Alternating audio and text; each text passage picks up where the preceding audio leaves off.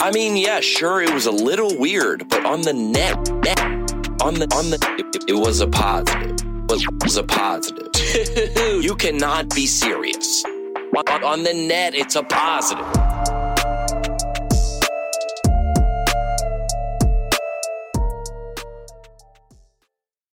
Just got back from Huntsville, Alabama. 5 shows, just absolutely heated down there. You ever been to Huntsville? Never. It's incredible, man. Unbelievable. It's a converted old Chinese restaurant. The whole town? It's like a Habbat. No, yeah, well, the whole town. Yeah, Cool. Yeah, sick, dude, sick. Those smaller towns like that, there's the crowds are just always on fire because they're so grateful. Yeah, that you came down there. That's so sick. I'm trying to do that. I've still been trying to do this joke about the Confederacy. You're still working on that one? It's not. They don't like it. No one likes it. Even there? If it's going to work anywhere, I figured it might be Huntsville.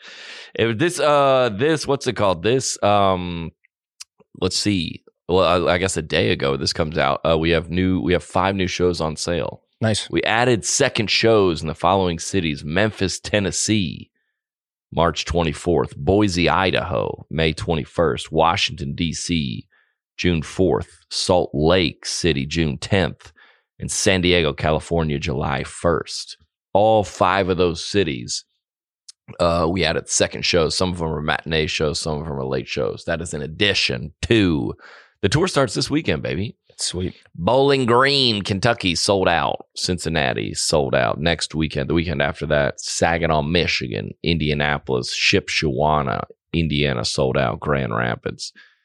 Rounding out, let's just do this March, Albuquerque, El Paso, Midland, Texas, Shreveport, Fort Worth, Fayetteville, Arkansas, Cleveland, Mississippi, Memphis, Tennessee, St. Louis, and Fayetteville, North Carolina. We got to get you out to some of those. I would love to come out, man. You want to roll out in the bus? Yeah, let's do it. We'll do like a remote episode. Yeah, you got space for me? Yeah, dude, we got a bunk. I don't take up much room. We've done a couple of those remote episodes. Yeah. Yeah. Fired up, ladies and gentlemen. We are back in the studio. February what? 3rd? February 2nd. February 2nd, the year of the Lord. We got a guest in the studio. Yes, sir. Alex, Andrew, Keely's here. A guest. This is the way I thought about introducing our guest. Okay. I would venture to say everybody that listens to this podcast has heard this man's voice before. Yes. Would you think that's true? Safe assumption, yeah. That would be safe assumption. Ladies and gentlemen, Scott Stapp is in the studio. Let's baby. I was going to say from Creed. Do I say, how do you say it? Formally or from currently? No, from Creed.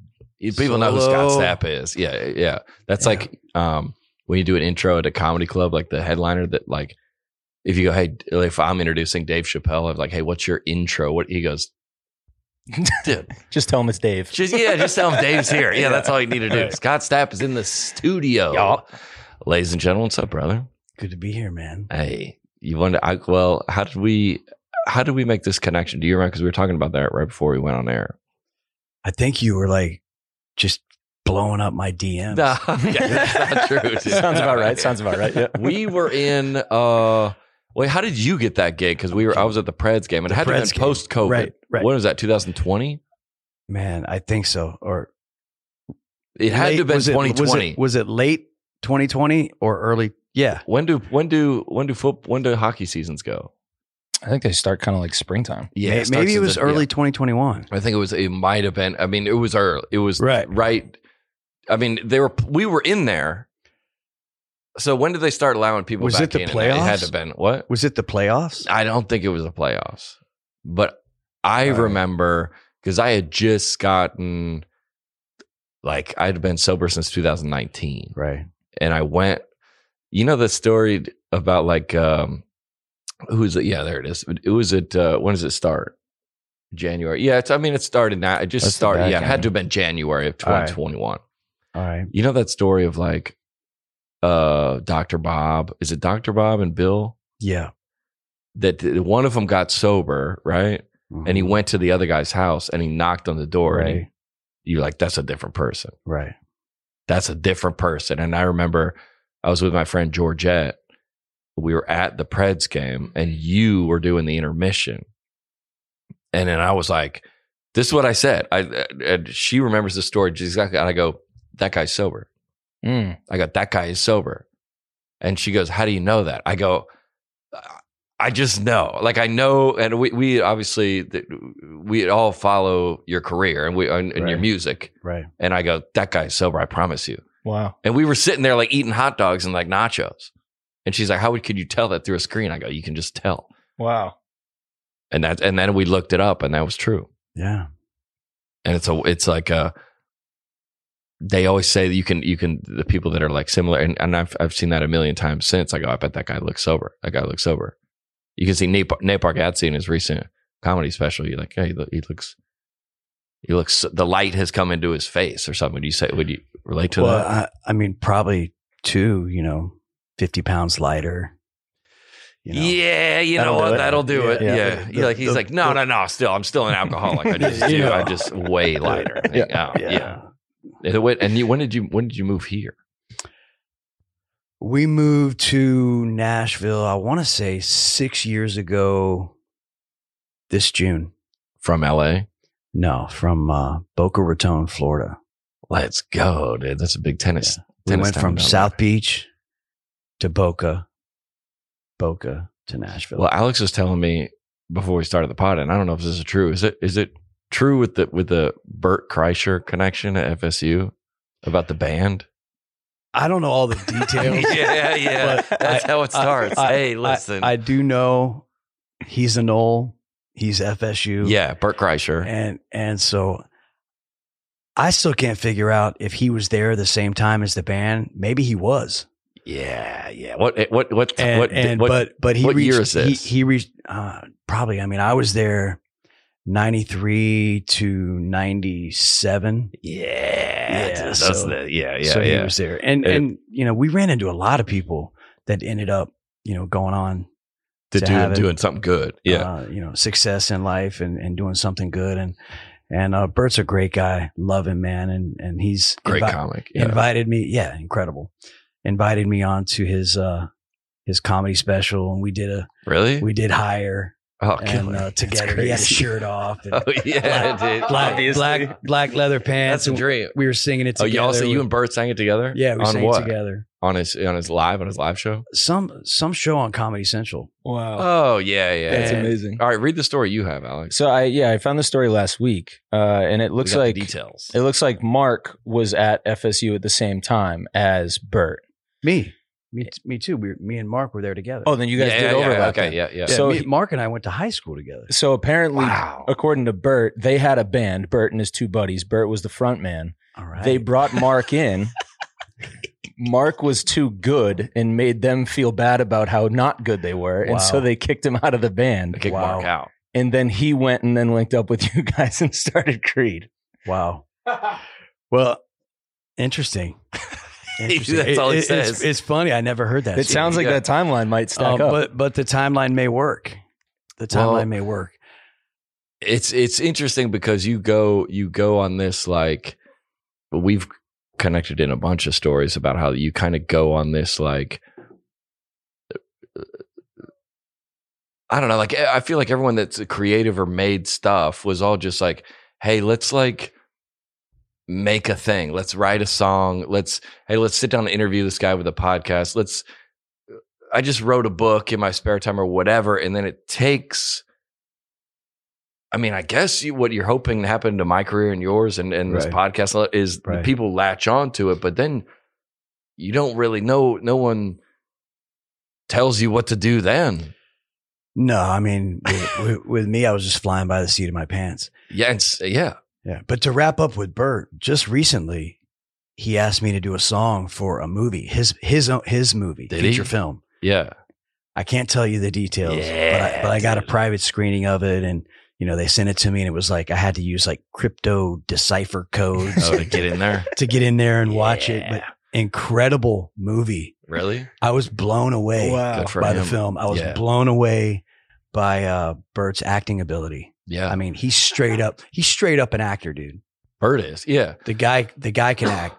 The film is incredible, and I'm excited about it, and don't want to reveal the song. Yeah, we're big into we can't really talk about it. Yeah, we like that. That's kind of where we are right now. Well, I think everybody on the internet or in acting or in music or in, you're like, the guy that we are being sold, is that him? Right? So you go Bert, I wonder what he's like. We just talked about Sammy Hagar before we got here. Like the guy, the Sammy Hagar we see, I wonder if he's like that. And you go, yeah, he is. That's him. And that's that's how I feel about Bert. Same way. You go, I wonder if the Bert that we see publicly, if you're like, everybody goes, I want to have a beer with Barack Obama, or like, I want to have a beer with George Bush. Because you think that because you, in essence, you're buying the authenticity of what this guy you're watching, and you go, I bet he is that. Yeah, right.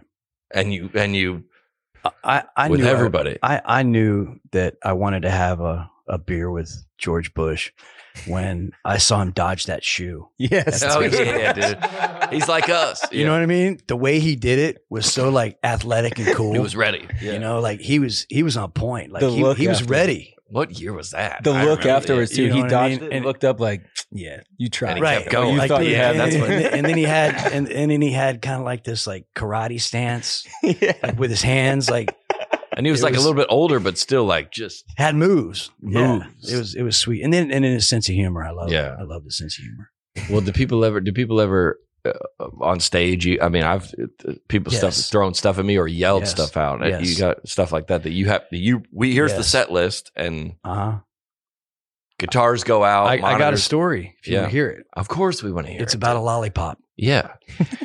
Well, we were in an arena. Okay. And doing a show. And I'm very active on stage. I mean, I am pacing back and forth, going up and down the catwalk. So to hit me with something, I mean, you got to be good. Yeah, you got to, or you got to time it. You got to lead him like a deer. You got to lead it like a quarterback. You know, leading the receiver, like a quarter's back is better, and make him run to the ball. You know what I mean? So the story goes is my drummer Scott Phillips, sees something coming from the upper deck of the arena. Yeah. And he's like watching it, and he's watching me, and I'm back and forth and I'm coming back this way. And he said it was like slow motion. All of a sudden he sees this thing spinning, and I'm walking this way. And he's like, oh my God, it's going to hit him. And exactly at the right time from the upper deck of the arena, a lollipop hits me in the temple. and I literally like kind of go and see like stars a little bit, but it was a good shot. I wonder if that person, if that person is like, dude, I think I hit. He's throwing. He's like, no, I think I hit him. What a weird thing to throw. Absolutely. Yeah. You're gonna get away with that. Well, we went to the Preds game and somebody threw you throw that catfish. Right. When somebody scores, you got to have that thing in your pant leg or something. How do they do that? Well, when everyone's going nuts, you have to be like, you can't wait 5 seconds. It's got to be. How do you get that past security? Yeah. It's metal detector. Yeah, true. So if you wearing sweatpants, this thing was big. But they wand you down. Like it wouldn't detect it, but also they would definitely see that. And you know what I mean? Like. I don't know, but one oversized thigh. Like if everyone's cheering for 10, 15 seconds and then you pull it out and throw it, it's gonna, because it has to be landing on the ice when everybody's going nuts. Right. It scores. Everybody goes, you have to be sitting. I think, would you go head up on your thigh or tail up? It had to be tail up. The head's got to be at your feet. I would think. Right. No, because wouldn't you hold it by the mouth? Wouldn't you lip it like that? Yeah, or by the gills? Yeah. Well, you could. And it also depends on that area of your body. Yeah. What you're working with down there. This is the type of stuff we get into on this show. Yeah, the hard hitting logistics. I bet somebody's thrown one. Yeah, somebody's for sure. Yeah, write us that email. Yeah. Well, live touring and live. We had this weekend in Huntsville. Like people yell stuff out all the time, usually they're trying to help the show or they're trying to be funny, right? And somebody yelled something, and it seemed like they were a little like slow or like mentally like not. And I was like, because I'd go back and roast people and make fun of, and I was like, I was just kind of like encouraged her, and like we moved on. Because I was like, this is not, you know what I'm saying? It's like, I'm sure you deal with that all the time where you're like, you're just trying to, and you're catching questions from people that you don't know what their intention is. And you're just like sitting there just like, and I was like, if I roast this person, she might cry and leave here. And that would never be my intention.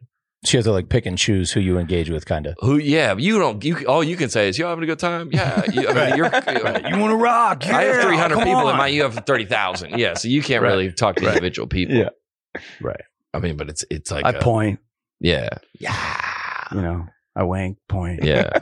wink and point. Yeah. That's it. Hey, it's the first thing they teach you. Yeah. Right. Well, when did it start? Like, we've talked about this before on the pod. Is like everybody hopes for a job promotion. Like if people are not happy, right? Job promotion, a wife, more money, a house, car, like, and then we've talked about this before, and I've talked about this with Theo. Once you have all the things, and you're like, oh, this isn't the solution. And then you kind of look elsewhere. When did that start happening for you guys? Man, I mean, looking back. Because you were in college and you were like, this is just fun playing music. And then. Right. It blew up overnight. Really? Yeah. I mean, I think it happened so fast that when we got back from our first arena tour, I went back to the apartment. Yeah. With 3 roommates and the mattress that I was sleeping on. So I hadn't even had a chance to change my living arrangements yet. But we, the story goes, and it's the truth. I mean, we had 10,000 CDs printed up. We created our own label. Yeah. We went around and acted like, it was official. Yeah. And got them in record stores on consignment in the area. In what area? Greater Tallahassee. Tallahassee area. Georgia area. Yeah. Got on a couple radio stations, one in Thomasville, Georgia, and one in Tallahassee. Yeah. And maybe it was 5,000 CDs. I'm not sure. It was either 5 or 10. I can't remember at the time. Gosh. And then we sold them all out, like within the first 2 or 3 weeks of our song being on the radio. On how many stations? 3, 4? Just 2 in the local station. Yeah. Yeah. And that's when the labels started coming in. And then old sharks. Yeah, we got denied by everyone. Every single one turned us down. Who did? Everyone. The labels. Yes. Okay. Every major label in America turned us down. What were they looking for? That what were their points that they're like, no, because you don't have? They didn't tell us. They just strung us along for a while and then said, nah. And Atlantic was the one that strung us along the longest. Yeah. And so we were like, what do we do? And so we were doing a show, and there was this couple that definitely did. How are you doing shows? Fit in just with locally? Yeah, just in bars and stuff. Yeah. No, just booking them yourself. We had probably only done 10 shows. Yeah. By the time we got a record deal. Yeah. Wow. But a little upstart new label called Wind Up Records, came out of nowhere, and they were our only option. They gave you the paper. No one else had slid the paper over. Yeah. And so we signed with them, and the rest is history. And then they end up going on to sign Evanescence and Seether and some other bands. That's the same kind of. That's kind of the genre. Just had success. Yeah. Evanescence blew up. Yep. And so they went on to create a really good thing. And what was the I'm curious to know this. What else is going to talk? I talked to Alex before you got in here. When did the association with the faith come about? I think that started about a year and a half after we were out, when the lyrics that were like higher or like I think it started coming with My Own Prison. About Christians do like to do that. They're like, hey, this sounds a little get in here. Yeah. Get in here. And that caught the band off guard. Yeah. Okay. Well, My Own Prison, because that's not what they had signed up for, and me neither. Yeah, that one. Yeah. I mean, I wasn't living that life. I wasn't, in any way, shape, or form did we form Creed to be a Christian rock band. I mean, even the name Creed it seems kind of they go, like if you were like Godsmack or something, like, all right, they're obvious, but you're like Creed. That sounds like there's like Creed there, like the Apollo. There's all kind of Christian creeds. You know, now looking back, there were a lot of things. I mean, the Nicene Creed. I was there's a bunch of them, but or the Apostles' Creed. The Apostle, what was that? I was the Apostles' Creed. The Nicene, and but you know, there were, you know, I grew up in a very strict Christian home. All right. But you got that going. You know the terms then when they call. And as I would write and create, it would just come out of me. Yeah. And you know, and it was supposed to, man. It was my calling. You know, I mean, I think, you know, knowing what I know now, God can use us despite ourselves. Yeah. And I think that I definitely had, you know, what the church calls a calling on my life, and I ran from it. Yeah. And ran as far away as I possibly could, which was secular rock and roll music. You're talking about before that you were like, when you were in high school or whatever, God, junior high, you felt God was whatever they call it. They're setting you apart, or 100%. Okay. Wow. Yeah. All right. And you're saying that you were denying that. Okay. Yeah. And I ran from it. And said, rock and roll. I don't want to do that. Yeah. And so what did I go to? I went to what I was taught was the devil's music. Rock and roll. And rock and roll. Yeah. And ended up writing music that took on a life of its own, and you know, and ended up connecting with people on a personal level, and I really don't feel like I can take a lot of credit for that. You know, I was just inspired, and it came out, and then here we are. What about at the beginning? Did like, because I remember when I first came and told my parents that I was going to become a comedian. Like, obviously that's not a thing a parent wants to. When you said we're going to start a band, like that's not when you say I'm dating a guy that's in a band. I'm sure every parent goes, oh, like right. When you said were you always playing music? I started singing in 3rd grade. Yeah, so that was always a part of you. You were always playing band. Yeah, so in high school, college, you were always doing band. No, I mean I was singing. I was singing. I was singing, not in bands, but I was singing. Yeah. I was always had the lead in the school. You know, musicals. Love to sing in elementary school. Well, I got into it because I was in trouble so much in elementary school. Yeah. And you know, they literally had to move me into the principal's office. That was my classroom.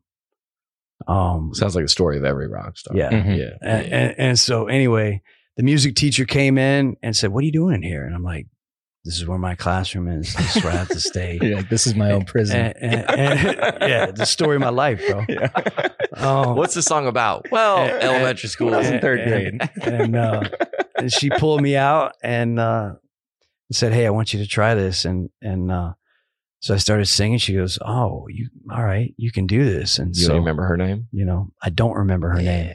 But the first song that I sang was "Let It Be" by Beatles? By the Beatles, or it was either "Let It Be" or "Imagine." One of those 2 songs, and the crowd response was incredible. Dude, you ain't telling me something I don't know about. Bro. It was like 8 or 9, and I was hooked right there. All right, okay, yeah. Well, like Jerry Seinfeld, he tells a story where he was similar age, and he was sitting on the back stoop or the back porch with his neighbor, and they were eating milk and cookies, and Jerry said something so funny that he spit his milk and cookies out on him. And Jerry said, I want to do that. I want to do this forever. Right. And I have a similar, I was at my aunt's house, and I told this, it was like my family was around, and I told this, like, there's this commercial, it's called Cash for Gold. And you would like, gotcha. You would send in your gold. Well, I go, what? This doesn't make any sense. I was watching this commercial, and I go, so you send in a 5-pound envelope that says Cash for Gold, like, and then and then if it's a return from Cash for, it's cash. Mm-hmm. And I go, and I remember just being like doing this observational, and everyone just dying. And I go, I want to do more of this. Mm-hmm. And then that's the whole thing. Yeah. I've just been doing that ever since. Yeah. And you're like, you liked the feeling of people. I mean, I love to sing. I knew I had that gift. Yeah. I saw the reaction. And then MTV was coming out, and I would sneak down to my friend's house because we couldn't watch that in my house. My house story. And, yeah, we MTV. And so I'd sneak down in the 90s. No. Sneak down to my friend's house, and I would watch MTV. And I remember seeing Def Leppard Photograph video. Yeah. And I was standing on his coffee table with a tennis racket playing air guitar, and I was watching that video, and I was like, you know, it had a beautiful model in the video, and I was like, that's the life I want right there. Yeah. And so that just added to, you know, and it didn't, the dream. It's funny because I got a bunch of siblings, and everybody has that story about something. It's not comedy, but they have, like, my brother, he lives in LA, and he's a financial analyst and was doing very, very well. He said he was in the Walmart, and he was like, Dad, can I have this bike? And my dad goes, hey, we can't afford a bike.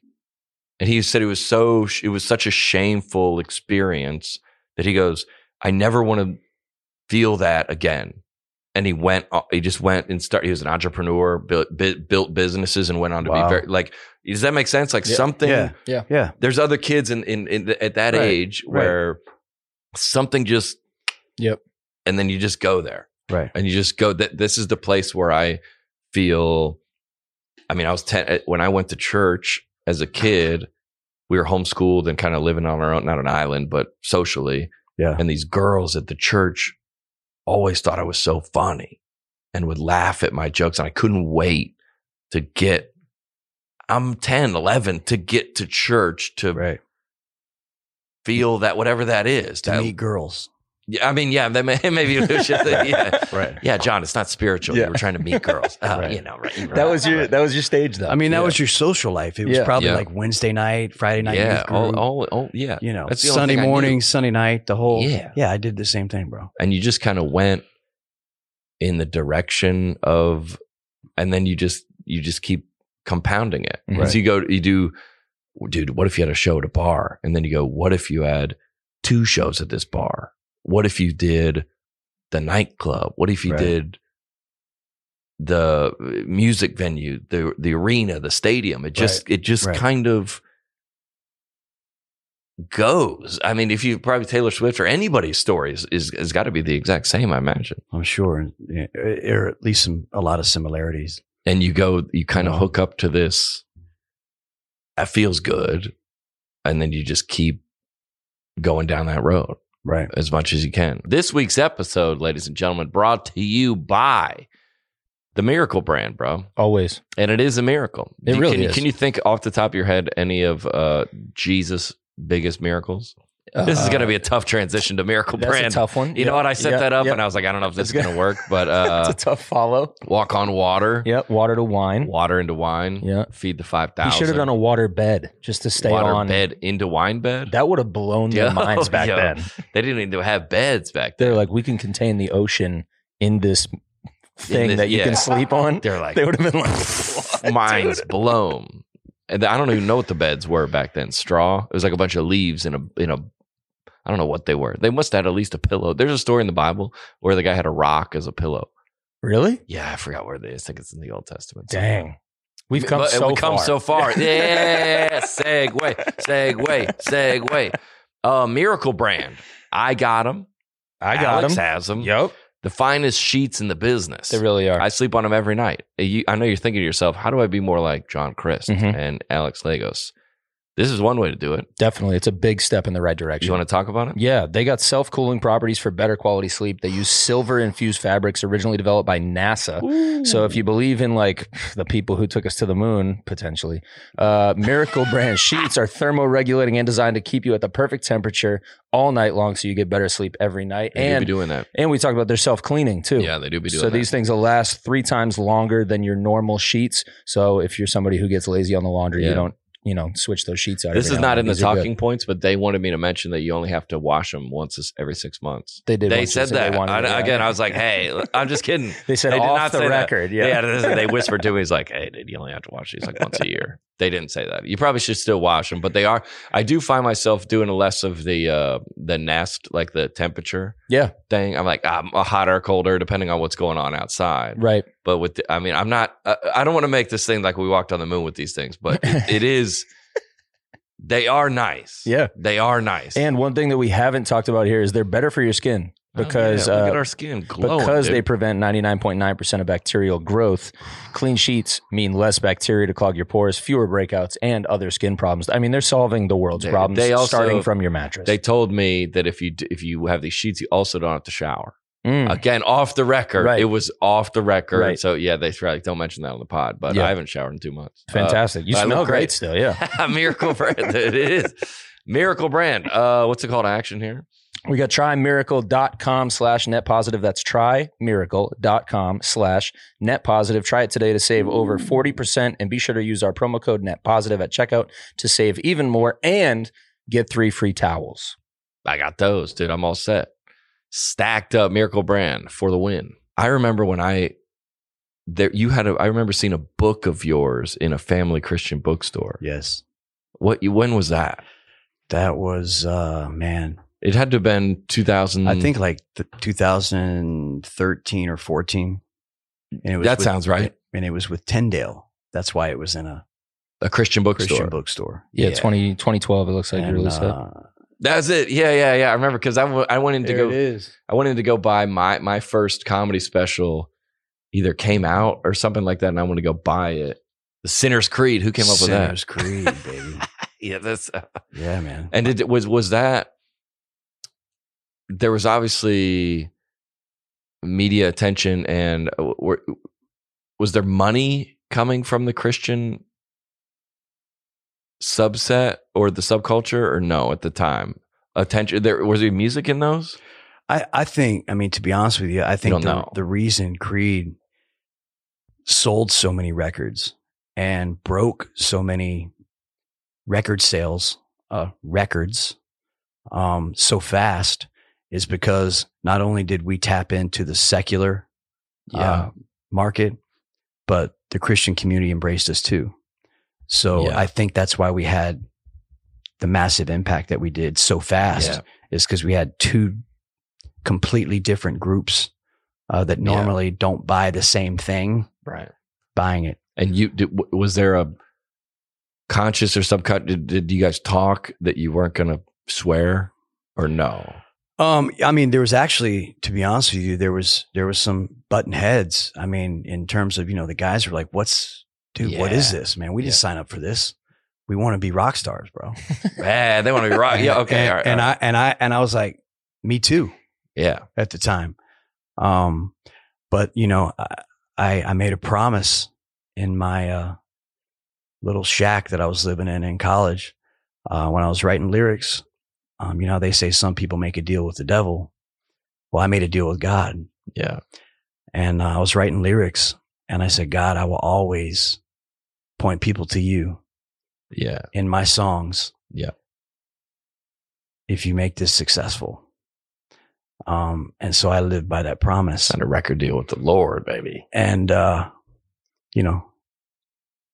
that put a big target on me, brother. Yeah, so the guys, these were your college buddies, right? Yeah, but they didn't know. Because see, we didn't have the rehearsal equipment at the time where they could even understand what I was saying. Okay. You know what I mean? So when I'd be singing lyrics and they didn't even know, writing songs, they didn't know what I was saying. They had to wait for it to come out like everybody else. And also, what are the lyrics? And also, I don't think they ever thought that it was going to go anywhere. Okay. Yeah. And so we saved up enough money, and we borrowed it and lost it and borrowed it and whatever. Sure, and then made a demo. And still, I think even after we made that demo, which went on to be, the demo itself went on to be our first commercial record. Yeah. Okay. You and Clay? I still don't think that they really paid any attention to the lyrics. And then I kind of, they were just out here and I having kinda, a good time. And me too. Yeah. I mean, I didn't really think that they would be focused on as much as they were. Oh, okay. But I guess when you're writing things like "A lion roars in the darkness, only he holds the key." Come on, bro. You know Christians be a light to free me from my burden and grant me life eternally. It was like ding, ding, ding, ding, ding. Yeah.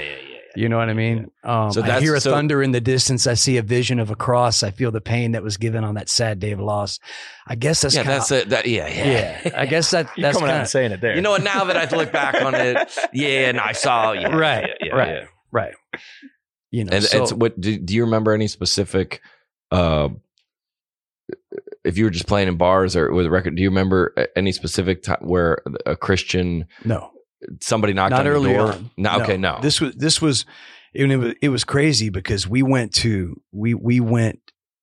America's most beloved band. I mean, the titles of major magazines like Spin and others were, you know, Creed is rock and roll savior, and it was all this like, you know, love and adoration from the secular press. Yeah. And as soon as that They Might Be a Christian Band came out, the secular press completely flipped on us. Wow. And so there was definitely some discrimination, to say the least. Yeah. When the Christian tag got put on the band. And well, I say the same thing about myself, because obviously I grew up in church. It's like, as an artist, you grow up in this community, and you can't just divorce yourself from it. Like, your art is trying to synthesize your own life and your own experiences, so these things come out. And then whatever the media or whatever the press decides to do with you, you're like, we were joking with a couple of the comics that live here in town, are like, they were on the list of like the top 10 like Republican comedians, and they were like, wait, what? Or like top 10 like redneck comedians, and they were like, what? How did I get on this list? So you are making things, and they're piecing together the lyrics, the content, what you're speaking in there. I guess he's this. Right. I mean, they were like, wait a minute, you're not supposed to be in our lane. You're supposed to be in this lane. You fooled us. But you did. But you did. But it wasn't intentional, man. Yeah. We were just writing songs, and I was just sharing from my heart. Yeah. You know, questioning things, you know, but always going back to the foundation of what I knew in my heart I believe was true. Yeah. And it wasn't on every song. I mean, you know, it was just 2 or 3 songs per record. Yeah. And it wasn't even intentional. I mean, I've got other records that don't have any of those themes in them. Yeah. But because again, that wasn't my mission. My mission at the time was just to be in a rock band with my buddies and just tell jokes. Same thing. And go out and you know, do the rock and roll thing and live the rock and roll dream. And you know, but like I said, you know, my faith never went away. Yeah. Even though I wasn't living the life. And it still came out, you know, from the depths of my being when I would create and get inspiration. When the media started to flip on you guys, was there any panic for you as a band or individually, as like, oh, how do we handle this? Where do we go from here? I don't think there was panic. I think there was some frustration and anger amidst the band. Reasonable. And I think it was one of the handful of reasons that we ended up breaking up. I mean, of course there were some more that were much more impactful, but that was just a layer. Because again, the guys were like, this isn't what we signed up for. Yeah. And that's, and to their credit, it's because, you know, they didn't want to be fake. Yeah. They didn't want to be hypocrites. They were like, hey man, we're not living the life that, you know, someone who claims to be a Christian is living. And we don't want to have people perceive us that way and live a lie. And so that's just them being authentic. Yeah. Fair. You know what I mean? So, you know, I can't blame them for that. And me too. I was telling them, guys, sorry. I'm at the time I wanted to participate in the same lifestyle and was. Yeah. And so we were all kind of in a conundrum. Gosh, I relate to these feelings so much. You know what I mean? Then is there start to be like I'm just thinking that somebody comes up in a meet and greet or something to one of the guys in the band and said like, what's your favorite Bible verse? Mm-hmm. And they just go, and then this is someone that is now, you go, oh, and again, you never publicly said, you just like, this is my I wrestling with these issues. This is my art. And they put you in that box on. And then there started to be stuff with me that like, hey, instead of it, like I wrote about this in my book, the Chili's that's like across the street from the venue, let's go have a beer there. Let's drive outside of the city and like sit in like a booth in the back of the restaurant. Right. So now I think somebody said like the greater the platform, the greater the shadow. Right. So you get put up here and now you're saying, hey guys, the tour bus, the women or the alcohol, let's kind of I think keep that a secret. I mean, not really. Yeah. I mean, not at all. You just going, the train was going. Train was going, yeah. Man. I mean, I think the only thing we may have done is put our beer in a solo cup on stage. Yep. That was it. All right. But I mean, what went on after the shows when each of us were single at various times. Yeah. You know, we were living like rock stars, man. Yeah. We were young and living the life. Yeah. We were in our 20s, early 20s. And you know. And there wasn't really, all these people were coming to your shows and it wasn't really on you why they were there. They were just there. Right. And they liked the music. Right, man. And we were delivering. I mean, we were on fire, man. We were, you know, everyone brought something every night to the stage, man. And the people came and, you know, we started doing multiple nights in arenas, selling out all over the United States. And then we were moving into stadiums. Yeah. And right before we had Giant Stadium on hold, getting ready to move into the stadium tour scene. Yeah. And that's when the band broke up. Dang. Wow. Yeah, man. Well, happens. Yeah. I and there was a lot of factors, bro. And, yeah, sure. And you know, I can own my part. Yeah. You know, I got mixed up in some things and I shouldn't have, you know, that you know, that I go to a program for today. Yeah, there you go. You know what I'm saying? Where we've seen each other. Yeah. And well, that's it. And so, you know, and that I'm sure was a major part, because had I not developed those issues, I think we probably could have worked through everything else. Yeah. And so I'll take the blame. How about that? Well, that's the only way to do it. And that's what I saw partly in the guy when I at Bridgestone. I got that guy that guy looks like same with me. I relate to that guy. And you when I was in rehab, it's like if say the band broke up or it's sad to what was. Mm-hmm. But I was talking with my girlfriend last night. I go, my goodness, if it didn't turn, if the whole thing didn't get disrupted for me, I might be dead.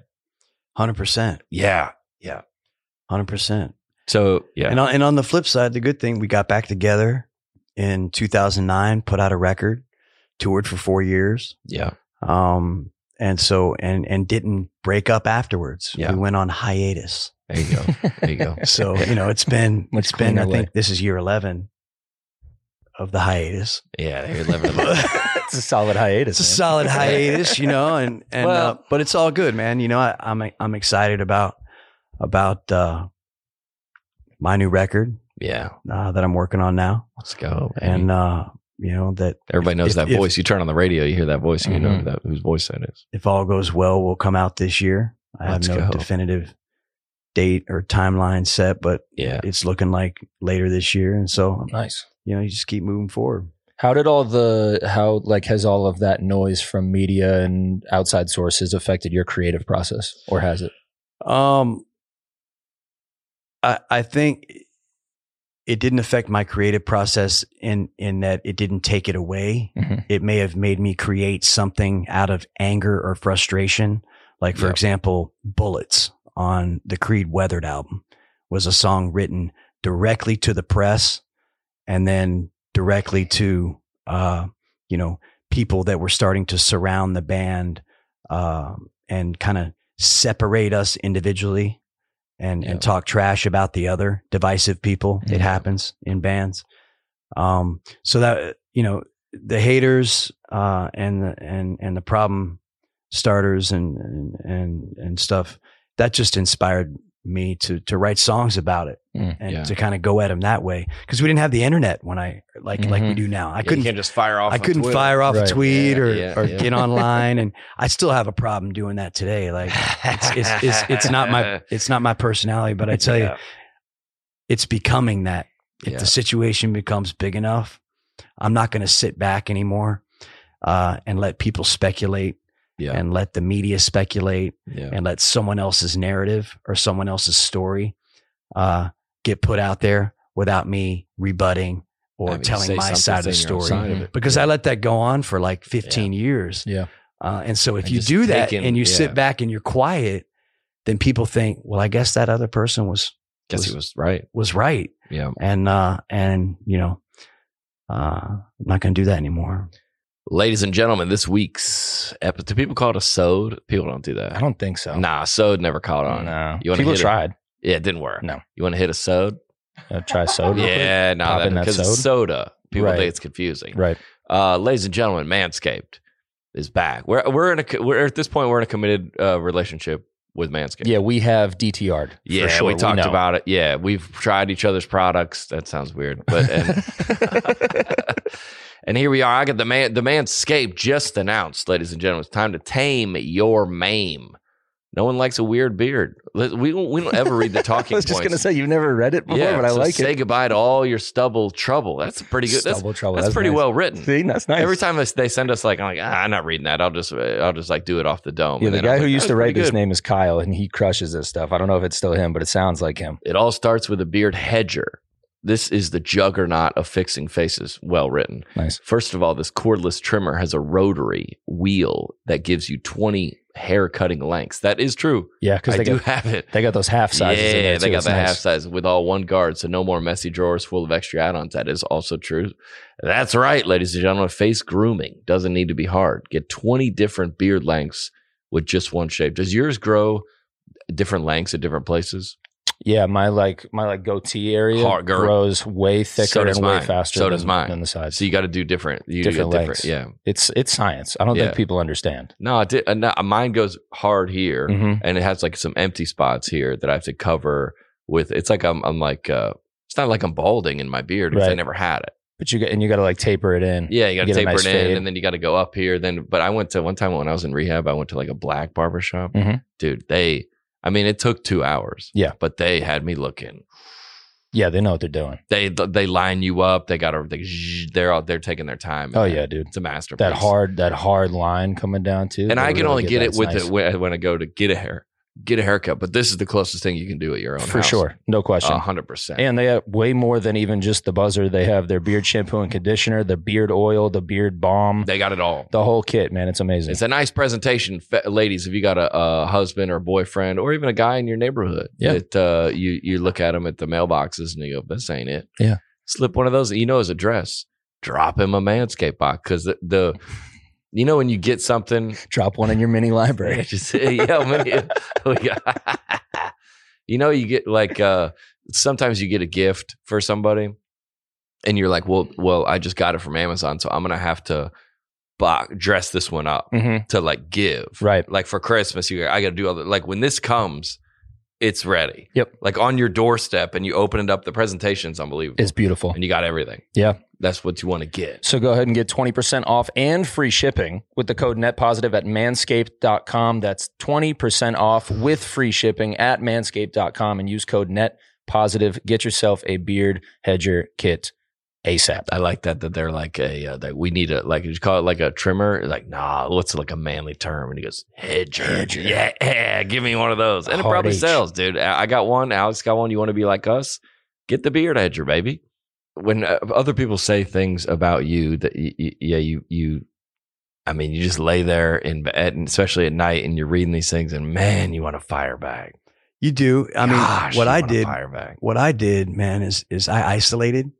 Yeah. Same. And then, you and I both know what we do in isolation when we're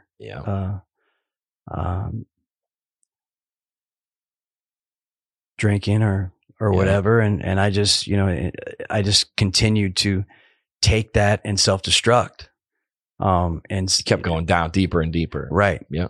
And so I didn't know how to properly handle those situations. So not only was I letting it bother me, but then I continued to just take myself into a dark place and make it worse. Yeah. So, but I've learned and grown from that. Like, I see sometimes maybe it was with my family or maybe with people that are, you go, I always find, we've talked about this in here before, Alex, where I always find, no matter, we watch, clips of celebrities. Last week we watched Bad Bunny, who's a big a touring artist, grab someone's phone, chuck it into the river, or like Justin Bieber, punches somebody, and I go, right. I always find myself defending these people, always, because I go, dude, you have no idea like what is on these people's shoulders, right? And you go like, I know people that somebody said, you heard hearsay of someone at Starbucks that's their coworker that said, and they have a meltdown. I go, we get this every day from everyone, misunderstanding your intentions or thoughts or even your art. Right. And every time somebody, it seems like you just press them and press them and press them and press them, and then they explode, and then you go, look at him, he's and I find myself, because when you're just starting a band, right? And then you go, an agent, a manager, a promoter, a tour deal, a record deal, what's your opinions on? And then the public gets involved at that stage. That's when people like step in and see it. They don't see everything that led up to it. No. And then you go, I can't believe Scott would. I go, dude, stop it. If you have no idea what that is like, to be out there. And yes, there are rewards from it, financial and popularity and all that. But I go, hey man, we're human. Yeah, human's a human, and we make mistakes. Yeah.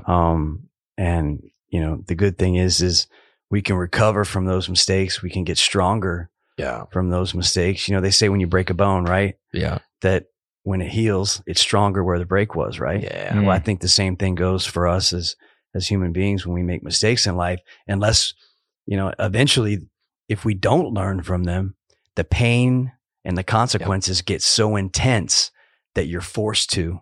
Yeah. Or, you end up, dead, in jail, or in some kind of institution. You know what I mean?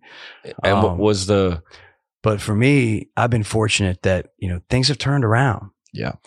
And, the narrative of everything that was 10, 15, 20 years ago is not the story now. And so, I'm enjoying this phase in my life and in my career. Well, it was like early on before, I guess My Own Prison and those, and lyrics like that propelled you guys into success. But what was the prison? Because I deal with a lot of shame from just the way what was the prison? When I wrote when I wrote that song, because see that it was years before. any popularity. I mean, when I wrote that song, we didn't even have a record deal. I mean, that song was written probably because I went to a bar in college and drank too much and did something stupid and felt guilty and shame about it. This is what because you go, you know what I mean? But as I've gotten older, that song has taken on such a deeper meaning, but it was born out of just a very guilty conscience for doing something. We're doing average things. Right. Yeah. Because of my upbringing. We talk about that with Ernest. Ernest is a recording artist here in town. And he goes, grew up at Church of Christ, and he was on this youth group trip, and he bought, like, he went to the gift shop and bought like a Chinese, like, throwing star, like a little knife or something like that. And then somehow they labeled him as like the deviant or like the bad or like the rebellious or like what. And then he's like, and same with me, like you find like a Playboy or something when you're 12 and you go, oh goodness, this doesn't seem like, but then when you get older, you're like, oh, this is what kids do. You had Playboys? No, when I found one when I was like riding my bike. Dude, my JCPenney catalog, dude. Yeah, okay, yeah, sorry. I mean, come on. Yeah, sorry. Maybe I was a bad kid then. Maybe I was. Yeah. Maybe you are deviant. But this is I'm just leaning into it. I'm just kidding, man. This is a no, but I mean, man, we got to be bulletproof. Yeah. You know, we're older now. We've been through so much. Yeah. We've let at times the world kick us and then kick us while we're down. Yeah. And then we internalize it, brother. And we and we believe it. And we can't do that. No. We've got to just continue to do what we've been put on this earth to do, because like I told Theo, and I'll tell you the same thing, what you do brings healing and joy to people. You know what I mean? Laughter heals. Yeah. All right. And so you have a gift. Yeah. And your gift impacts the world in a positive way. And so you have a target on you, brother. Yeah. And so, you know, just keep doing what you're doing. And I have to do that self-talk. Yeah. I have to self-talk that because I don't always feel that way. But I know that, you know, I try to create and write music that connects with people on a deeper level. Yeah. You know, I'm not writing party music. Yeah. You know, I mean, I guess you have something to say. I guess in today's world, higher could be party music to some people. Okay, yeah. However, if you want to interpret it that way, yeah. Right. Yeah. But yeah. With that said, you know, I'm trying to connect with people on a deeper level and write about the human experience, and you know, so I feel like when you're trying to put out good, I think that puts a bigger target on you. That's just my opinion. Yeah, and if you want to contribute art into help. If you want to help, like you seen all that stuff with Mr. Beast? Mm-hmm. So Mr. Beast is like a YouTuber, and he funded, I don't know where it was, some project in some country that helped cure like 1,000 people of blindness. Mm-hmm. Wow. And he's just getting crushed for it on the internet. He's like getting crushed for it. He's like 23 years old, and he's worth hundreds of millions of dollars, and this is what he's choosing to put it into. He's getting crushed for it. And what is the take on what are they saying? I didn't see the negativity around just it. like, I mean, go to Mr. Beast's Twitter. We can talk about it on the next episode or something like that. But he's like, oh, I thought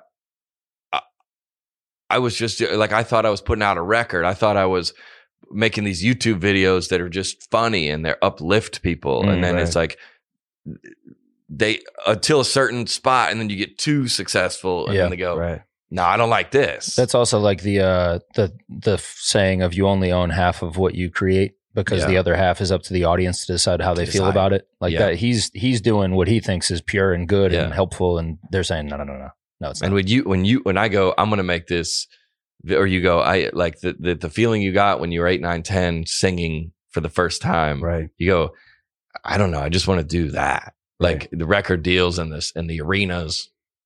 I just want to tell jokes to my buddies. And there's a lot of people, like during COVID when I wasn't on the internet, and they were like, I would love to know what John Christ thinks about because it helps. And if people come to my shows because it's help, that you give them I've thought about this a ton, that there's so much like obviously suicide but outside of that, just a general like loss of like the care and the importance of living. It's like very destructive. You're like, I don't. We talked at that meeting the other day, not to give away the anonymity, but it's the guy goes, I wanted to kill myself, right? So I was going to go get in a shootout with the cops. Yeah, it was crazy, man. Wow, he was dead serious too. Dead serious, 100%. And you go, oh, so that's not technically a suicide, but the reckless driving, the road rage, it's everybody's just. I don't know. I don't really care if I live. People are going through stuff, man. Gosh, everybody is at some level or heavy at some time in their life, and so you got to have compassion. Yeah. And even though we may not get it, we still got to give it, and that's hard. No matter what, it's hard. Yeah. But we're trying. You know what I mean? I think that's why we do what we do. Yeah. Why we go to those meetings. Why we interact with the group of guys that we interact with. Is we should back up a little bit. So we're talking about the AA meetings. Yeah, it's where we in this community in Nashville, right? That we kind of been going to meetings together, right?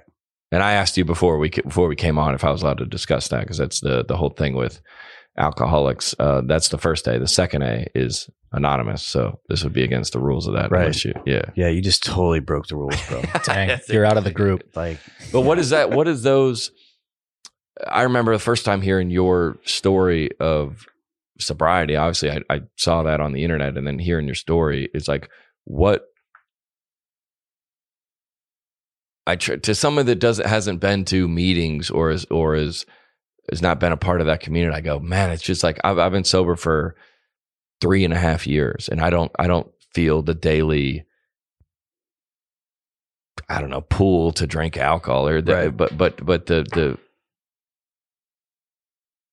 describe your experience in meetings and why you continue to be a part of them. I mean, I go because it reminds me of where I've been. And also there's and also I get fed, you know, people share their experiences. They share their highs, their lows, and how they've gotten through. And that's inspiring. And I can take something that I hear in that meeting, and apply it to my life, to help me get through and navigate, whatever I'm going through, at the time, good or bad. And then it's just a community of like-minded and experienced people, that, I feel comfortable with. And we share a common experience and struggle and battle. Yeah. Do you remember that at the end of that last meeting we went to, I think it was, I don't remember what the term of, but he goes, raise your hand if you've been sober for more, was it a year? Yeah. You remember that? Yeah. Okay. You know what I'm talking about? He goes, I mean, how many people were in there? 50? There was a lot of people. 50 people in a meeting. Pretty packed meeting, yeah. He goes, how many people in here have been sober for more than a year? And how many people raised their hand? 30? Half? Yeah, like half. It was significant. Yeah, it was. And that I think the first time I ever went into meetings, and we were like, you usually go, hi, my name's John, sober for 2.5 years. Hi, my name's, right. Alan, whatever. And then when you're so deep in it, you can't imagine that a person like that exists. Right. You go, what? And you sit there, and if you are surrounded by these people who have the same struggle as you, and they understand you, and they go, no, there is hope because I am him. I am him. You're looking at him. Right. You go. And I remember sitting in those meetings for the first time. I go, dude, if I could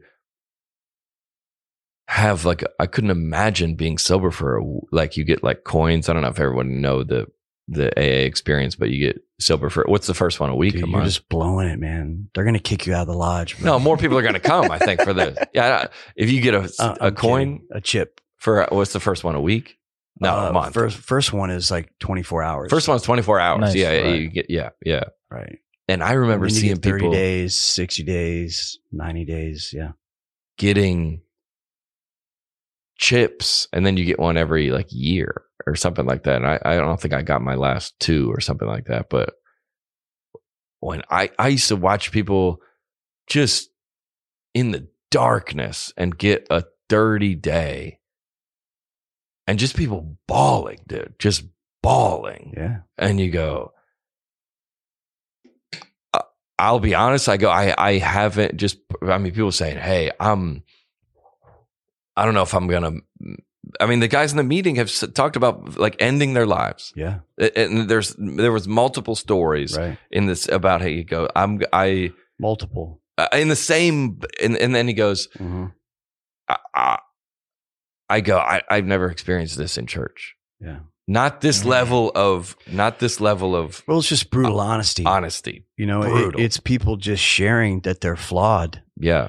And not putting on any kind of pretense that they've just got it all together. Yeah. You know, there's no, perfect person sitting on the front row in their suit and tie acting like their life is all together. Yeah. This is a bunch of people coming into a room saying, wait a minute, I don't have all this figured out. Yeah. I don't have it all together. And I need some help. But you know what? Yeah. I'm here because I want to get better. Yeah. Not with just this one issue. Yeah. But as a human being in every area of my life. And I can't do that alone. Yeah. And so I come here to get with other people who have the same goal so I can grow and become a better person, but also share my weaknesses, share my frailties, share my fears, share my insecurities. I think there's a freedom and there's a liberation when you can just be brutally honest. Oh gosh. And share your humanity. Yeah. It's kind of liberating and it frees you. Yeah. And to take that back to what we learned in church. Yeah. What do we learn in church? Confess your sins. Yeah. You'd be healed. All right. Yeah. Well, that's the same principle. Yeah. That's in AA. Yeah. Because it's free. It's free not to have secrets, bro. It's free. Yeah. And I remember they go, you have these heavy secrets. Yeah. And then I remember in like when you first come into the rehabilitation process or they go, all right, if you can't, like I remember being scared to tell a therapist. So they go, before you can do that, just write it down. Right. Just because these secrets are so heavy inside of you. Right. Just write it down. And they go, write it down. And then I was going to write it down and then put it in a shredder. But I would go, maybe what if the people, I mean, this is how shameful, what if somebody was in the garbage and like put the pieces of my journal back together and and it was very like menial things that I was just had so much shame over. Right. And then they go, so I remember writing it down and it was very therapeutic to write and I cried, I remember writing it and then I burned it. Yeah, you done that? Yeah, burned it. Yeah. So then the next step from that is say it at a meeting. And then you say it or in a to meeting. Your sponsor. Yeah, to your and everybody goes, like you think your story is going to be, I can't believe anyone ever done that. They go, okay. Well, I remember a guy, I think it was at the meeting that we were at, and it was either a guy or a girl, and she had talked about being a liar. Yeah. And she had a lying problem. And then she was like, yeah, I think I only lied like 2 or 3 times today. Yeah. And we kind of looked at each other and it was like, well, I mean, she's working on it. You work, and if you haven't been to a meeting, one of the things that's always wild about it, it's no crosstalk. So when you're at a Bible study or whatever, at accountability groups, if somebody goes, hey, I've been struggling with porn, let's say, right? There's a bunch of other people. This is what I did. This is what you can help you. Like you should do this. You should do this. And I'm going to pray for you. All this and a lot of grandstanding and a lot of like people. You feel that other people are better than you. And in meetings, you just go, my name's John. I've been struggling with this. And I feel like I want to, my boss, I want to kill him. And and they go, thanks, John. Right. Who's next? Right. And it's like, oh, the point never really was behavior modification. I mean, it is, but the point is like, they go, mostly when they go, thanks, they're going, same. Right. Same. Mm. And you tell these things out loud. I remember a guy in treatment that he was in his 40s, and they do all these assignments to try to get you to be honest or talk about, and he told this story. I mean, this guy was a real masculine guy, lawyer. He worked out all the time, real ripped up guy. And he told this story about when he was like 19 and he paid for this girl to get an abortion. And he's in his mid 40s and he's just undone, just weeping in this. And I will never forget that the rest of my life. You could feel that he carried that around every day. Yeah. For 25 years. He covered it up with drinking and using. Yeah, and that's why he was in rehab. Right. Because the shame of that was heavy. He didn't have, like, if you wake up with that heavy of a burden and the cards that you can play are alcohol, drugs, sex, to feel better, those are the only tools you have. So you just go to those and go heavier into those until the bottom falls out. Right. And the point of therapy or rehab or whatever it is not to get you to stop the behavior. It's to shed that. That's how you get help. That's how you get better. Is all those people in the meetings go, hey, and everybody goes, I get to see you. So you're like, what? You mean I can come back? Like, yeah. So y'all still think I'm in your group? Yeah. You're safe there. And that's like, you go, what? Because in church, we were talking about last night with me and my girlfriend and talking about that looks like one of those churches where you get divorced and you're out, right? And a lot of people have that story. Your daughter gets pregnant, out.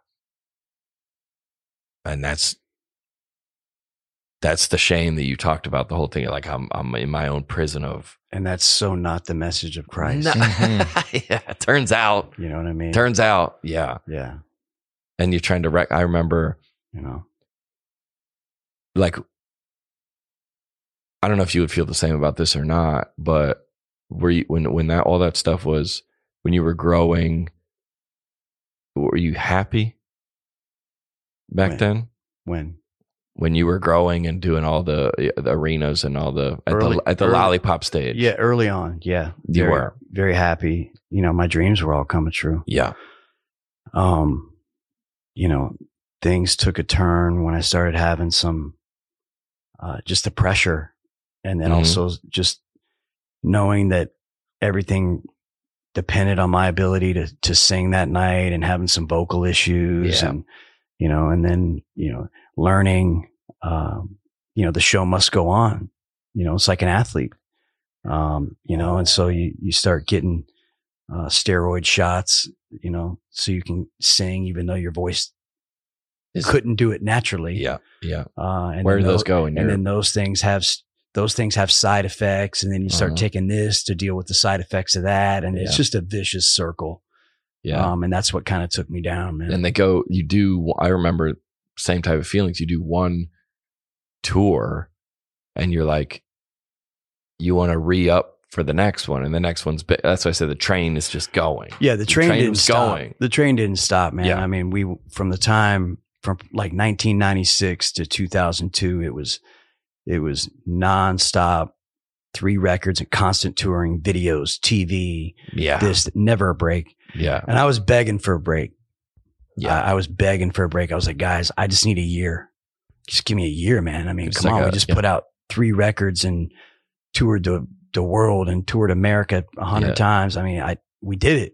Just give me a year. And you're saying that, I remember the similar, you saying that to who? Not really anyone specifically, but you just to the team. Yeah. And and I was already I was already a wreck. Yeah. But I needed that year because I wanted to pull myself back together, get myself together. Yeah. But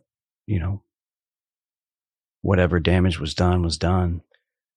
Well, it's funny because back then people didn't understand like they do now. mental health and depression and yeah. addiction. Yeah. People weren't talking about it. Yeah. It was still misunderstood. Yeah. You were very judged. You were weird if you had to take an antidepressant or had a mental health issue. Alcoholism and addiction was taboo, and it was, and so it was a different time 22 years ago to go to an AA meeting than it is now. Than it is today. Yeah. You know what I mean? So, I think had, woulda, coulda, shoulda had things of course been like they are today in terms of people's understanding and acceptance. I think, and had people thought about the bigger picture in terms of, man, this is a big machine. Right. We probably should stop for a little bit and get everybody healthy again. Yeah. And then go on another It'll run. be here for us. Right. Yeah. But do you think it was all going to go away if you stopped, like if you do spring, fall, summer, if we missed one, we're going to be. I don't know. There was so many things, but but it brought me to a whole new life. And to the place that I am today. And I don't think I'd be where I am today and have the blessings in my life that I have. Yeah. Had that not happened. So, everything happens for a reason, I believe. And it's still happening for a reason. Yeah. Yeah. And you get, I remember when I look back on that area. I mean, we tour now bigger than we were touring back in 2018 and 19. But the only way I've found, and this would, I would imagine, connect with a lot of people. The only way when I was I had, a bunch of TV appearances that were put on hold, and my Netflix special and a book that was coming out, and all that stopped, right? All that stopped. Mm-hmm. And the only way forward is to let all that go. That stage of your life was that stage of your life, and it has a reason. And now but to continuously try to grapple or hold on to things of the past is like there. I talked to a buddy who released a huge viral video, right? And he's been handicapped creatively since then. He goes, I haven't put anything out because I can't touch that, and he hasn't done anything. Huh. And I relate to that kind of, but I'm past that now. But you go, that you're never gonna. It's not going to be like that. That was a stage of your life, and you're not at that stage of your life anymore. And it's different, right? And you wouldn't want to be touring like that still. To be honest with you, I mean, I don't at this stage today. Yeah. I'm content with where I'm at. Yeah. Yeah. I'm not missing that or wishing something was different. Yeah. I'm very, very content and happy with where I'm at and what I'm doing and with the music I'm making and, the venues I'm playing and so it's, I don't know.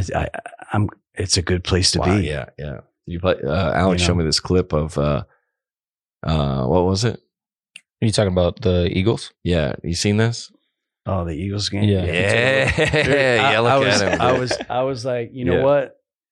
They better win or it's going to turn into the Creed curse. So, Alex, explain what it is. Yeah, the Eagles were spotted last week leading up to their game against the 49ers practicing.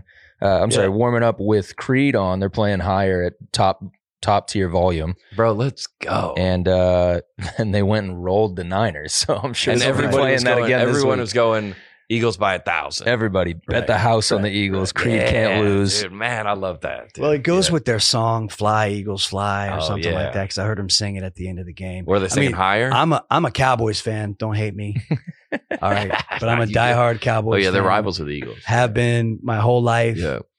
Love the Jones family. They've hooked me up. Yeah. I've done a big halftime show for them for Thanksgiving. Yeah. Had a blast with them. But I'm pulling for the Eagles because I'm an Alabama fan. Oh yeah. And Jalen Hurts played there for 3 years. Devontae Smith. Oh yeah. Went to Bama. So. Well, the Cowboys aren't in the Super Bowl, and the Cowboys aren't aren't in there anymore. Yeah. So I know it's not supposed to, but and they supported the band, man. So got to. There you go. And you hear, it's funny because you hear, I don't know if it still happens to you now, but a negativity every now and then from stuff from my past or decisions you made. But to see, that's what you're talking about, to bring light into the world, and like to see that, you probably get things like that all the time. It must make you feel great. It does. Yeah, it does. I mean, things come full circle. Yeah, you know what I mean. I'm finding there's like a whole generation of kids that were like 11, 12, 13, 14, 15, 16, that when Creed broke up, they never got to see the band. They liked the band at that age, and they never paid attention to any of the negativity. They were too young. They didn't know. Yeah. They liked the songs. So they just liked the songs. Yeah. And now, 20 years later, they're in their early 30s, mid 30s, and they're like loving the music, and they're like, they've changed the narrative. Well, we were talking about that before you came in here. Is it look like, and I wrote about this a little bit in my book, like, look what's happened. And not to compare you in any way, but look what has happened to Nickelback. Yeah. I mean, sure, you had this guy, but like Nickelback just like was the pariah of the internet for how long? A long time. I mean, just a long time. About the same amount of time that Creed was for a while. Yeah, and they just released the tour, and they're coming to. I go, everybody like hates on Nickelback. I was like, you know where they're coming? Bridgestone, right? The arena. They're gonna sell it out, and they're going to sell out 2 nights in a row, probably. Yes, of course they probably could do 3. Yeah, and so you go.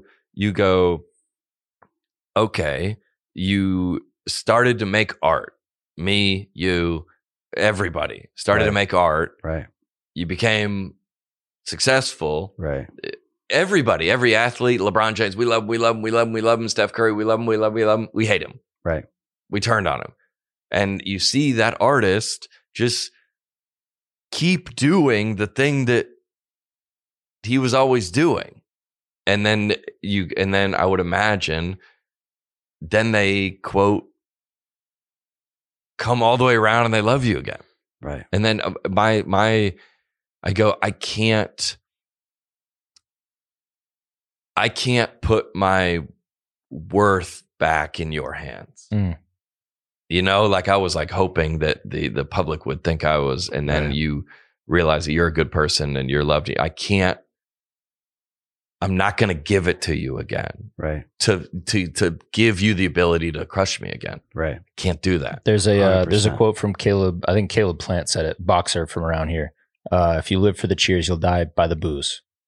So if you, I thought you meant booze. You mean booze. Boo, yeah, like okay, yeah. Well, or die by the booze. Yeah, I'm sure that comes with it. But if you live by the cheers, you'll die. Yeah. Right. So you go, hey, if they're back touring in arenas, and they're like, this is so. It's gotta silly. It's gotta be comical. Yeah, like they never stopped. Right. Also, they never stopped. They always were. They also never stopped. Yeah. You know what I mean? Yeah. It's the thing is kind of like some of the issues in society. It's like these fringe issues that only affect 1 to 2% of the population become the mainstream on what the issues are on the news. Yeah. It blows my mind. Yeah. It's the same thing with the negativity. Yeah. With a lot, let's use Nickelback as an example. They're going to do back-to-back sold-out nights in probably every city that they play in arenas, and it's the fringes that are barking. it's not the majority. You know what I mean? I'd go. So it's I put it on my calendar. It's almost like the fringes are just louder, so people hear it, but that's not America. That's not the majority. You go out into. I talked about this in my show. You're at gas stations, at restaurants with all these people that live in this country, and we're all in this together. Everybody's nice to each other and encouraging each other. And hey, good to see you. Hey, I like those pair of shoes, bro. It's a good look. You need a cup of coffee and you hurry at the airport. Get in front of me, bro. Mm-hmm. Right. And then you watch the media and you get on Twitter. It's just like, and you're like, oh, we talked about that last week where there was a riot in Atlanta. I thought there was. I texted my brother. He lives in Atlanta. I go, dude, are you okay? He goes, what do you mean? I go, oh, I thought. Right. Then I was watching the news and they were like, there was a cop car on fire, and he goes, yeah, I'm at the grocery store. He go, what? Dude, I've been on a social media hiatus for like 3 months. Yeah. And except for a couple posts, like, my daughter's 16th birthday or you gotta post about that Christmas, but that's the only way your daughter knows how that your dad loves her. Right. You post about it on Instagram. It's true. Yeah. Right. And a new Range Rover. But both of those. Yeah. But and I love it. Yeah. I don't miss it. Yeah. It's like when you step back and you shut it down, it only takes a short amount of time for you to like completely, like, even instinctually quit thinking about it, at least for me. Yeah. Yeah. And so now that, I'm going to be gearing up for stuff sometime here in the near future, I'm going to have to get back in the swing of social media and in terms of promotion and whatnot. But I don't miss it, man. We talked about that a little bit last week too, as far as like go outside. Like the world's a lot better when you go outside compared to what's on your phone. Just go outside. Yeah. I had a friend tell me that. He's like, every day, go outside and just take a walk outside. Yeah. Yeah. You know what I mean? Go out in the woods, go walk down the street. Just take 30 minutes and just get outside. Yeah. And it does make a difference. That's what they say in rehab. They were like, you got like, that's part of the program. I remember we just booked a show. I don't think we can't announce it yet, but we're going back to Hattiesburg. Nice. Doing a show in the city that I was in rehab. And I remember when I was there, it was so like the internet and the negativity and, it was so heavy. The judgment. But in the city, I would go to dinner and I would go to the YMCA and we'd go to a restaurant and we go to the mall. Everybody in the city, dude, we love you. Right. Good to see you. Right. We're proud of you. Right. Can't wait for you to get back to tour. We've never. Well, that's reality. And you go, that's reality. Yeah. What? And you get on. Yeah, you get on. Even if you're not a public figure, to relate this to everybody that listens. Oh, this guy is. You scroll your social media feed. This guy's got a job promotion. This guy is got a new car. This guy they just had a baby, and you're. That's not the reality of. You're like, what information am I receiving here? And you're depressed a lot of times because you're looking at these other things that are not true. When they have nothing to do with you, even if they are. If those other people are doing well, like good for them. Yeah. I mean, that's how I am. I mean, I'm happy for people if they're doing good. Yeah. We talked about that last week too. You know what I mean? I want people to do good. Yeah. I want everyone I meet, I want them to be successful at what they do. Yeah. With their hand, they put your hand to work to be successful. Yeah. And if you're not, that's a reflection of stuff going on in your own life. Mm-hmm. Yeah. Wow. It was awesome to talk to you, brother. Yeah, man. I never got those stories verbalized that, man. That's good. We chat outside of the meetings all the time. Yeah. Yeah. I did say, I think I told you last time outside of the meetings, there's a bunch of what you would call people that may be on the fringes of society at those meetings. And you remember what I said in the parking lot? Yeah. I mean, it depends on the meeting because I've gone to meetings with doctors, lawyers. Oh, yeah. Colonels. Yeah. Politicians, congressmen, senators. Oh, yeah. I mean, you name it. I guess we've been to both. We've been to both of those kind of meetings. CEOs of major corporations, musicians, a lot vice of presidents people. of major corporations. Without naming any names, I know a guy. I can tell you a story about a pilot for a major airline, and I don't want to scare anyone from flying, but he was crying. He was crying in rehab. Yeah. This was in 2010, because he felt such shame and guilt that he flew 300 people from Florida to California in a blackout. Whoa. And that's heavy. That, you know, yep. And I mean, I guess thank God these planes can fly themselves. Yeah. But still, I mean, you know, it's not, it's everybody, man. I mean, yeah, but I know what you're saying. This particular meeting we went to it's the salt of the earth. Yeah. Yeah. It's middle America. It's blue collar America. Trying to pay rent. Right. People trying to pay rent. And you and I were talking about, and feels like our people. Yeah. You know, where that guy, I'm not a pilot, but I find myself to be less critical, like somebody that has never been deep in addiction or ever been to the bottom would go, I can't believe. Right. I go, I can. Yeah. I can. Right. And you go in there, I feel like anyone with any kind of whatever level of help you need, you go into any story. I've heard every story, not every story, but there's nothing that in those meetings that you could say. I promise you, I'm looking at there's nothing that you could go in there and say, and they go, "Wow, right? We never heard that before." Right? Like there is a Bible verse. It's like there's been no temptation that's not common to every man. Mm-hmm. That you got drunk. Okay, all right, got it. Good to see you. And then say the Lord's Prayer, and they said, "We'll see you next week." Yeah, I love you, brother. Thanks for coming out. I love you too, bro. Hey, man, we'll wait on the record, and we'll be promoting it. Yeah, I appreciate it. I appreciate it. Love to come back and anytime and hang. Let's do it. I mean, yeah, sure, it was a little weird, but on the net, it was a positive. It was a positive. You cannot be serious. On the net, it's a positive.